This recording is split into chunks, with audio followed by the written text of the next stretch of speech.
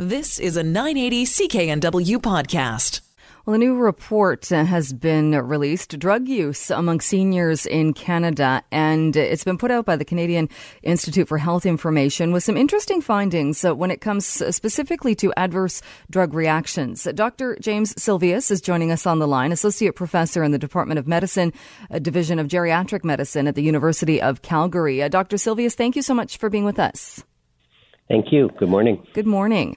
What have we found? Looking at this report, I suppose one of the good things is that it didn't. The number of drugs being prescribed to seniors didn't change a lot in the 5 years, 2011 to 2016. But it does shed some light when it comes to adverse drug reactions. Yes, that's correct. So the number of drugs that are actually prescribed has been stable at around 7. And we're talking about seniors, of course, between 2011 and 2016.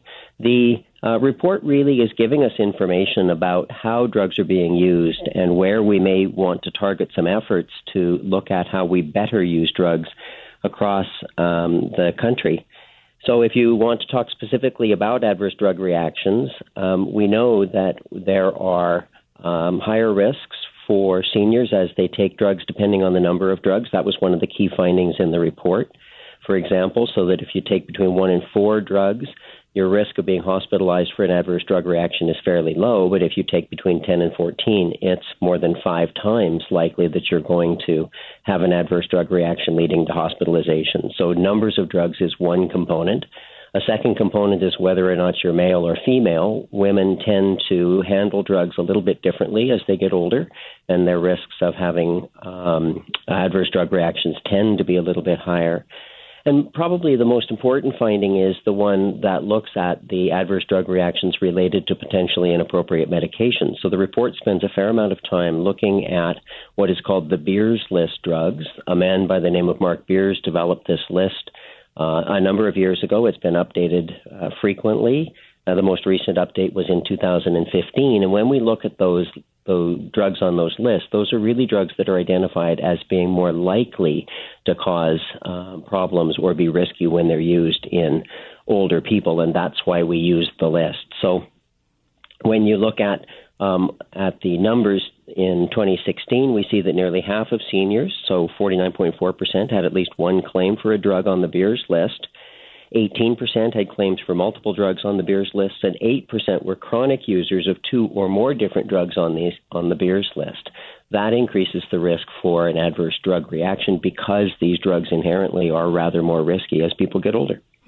And so does it show that we need to maybe pay more attention to how many drugs seniors are on, or is there a way to perhaps reduce the number of adverse drug reactions?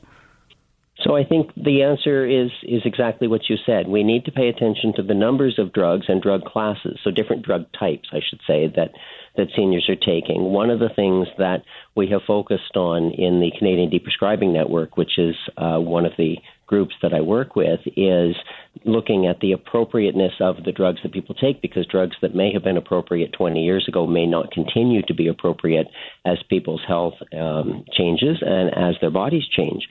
And so it really points to the fact that we need to be continually thinking about whether or not the drug that somebody's on and has been on is the right drug for them, continues to be the right drug for them, and is still doing what we want it to do with a minimal amount of risk as people get older.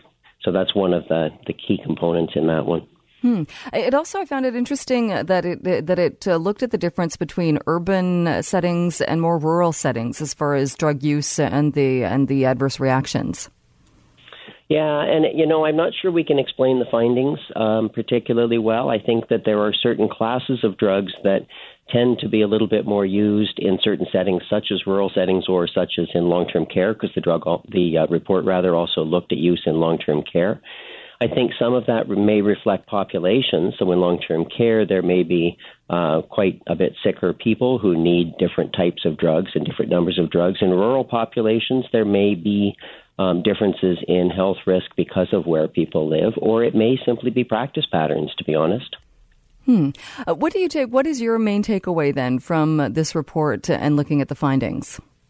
So as I look at the report, the thing that strikes me most is that we seem to be making some headway in terms of our the work that we're trying to do on reducing the risk of medications as people get older, what we see is that the numbers of certain classes of drugs, the prescriptions of certain classes of drugs have actually decreased, which is a good thing to see. The overall number has not gone up.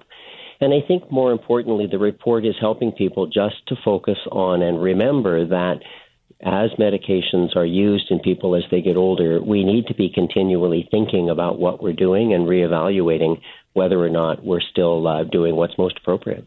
All right. Good advice, definitely. Dr. Silvius, we'll leave it there, but thank you so much for your time this morning. Appreciate it.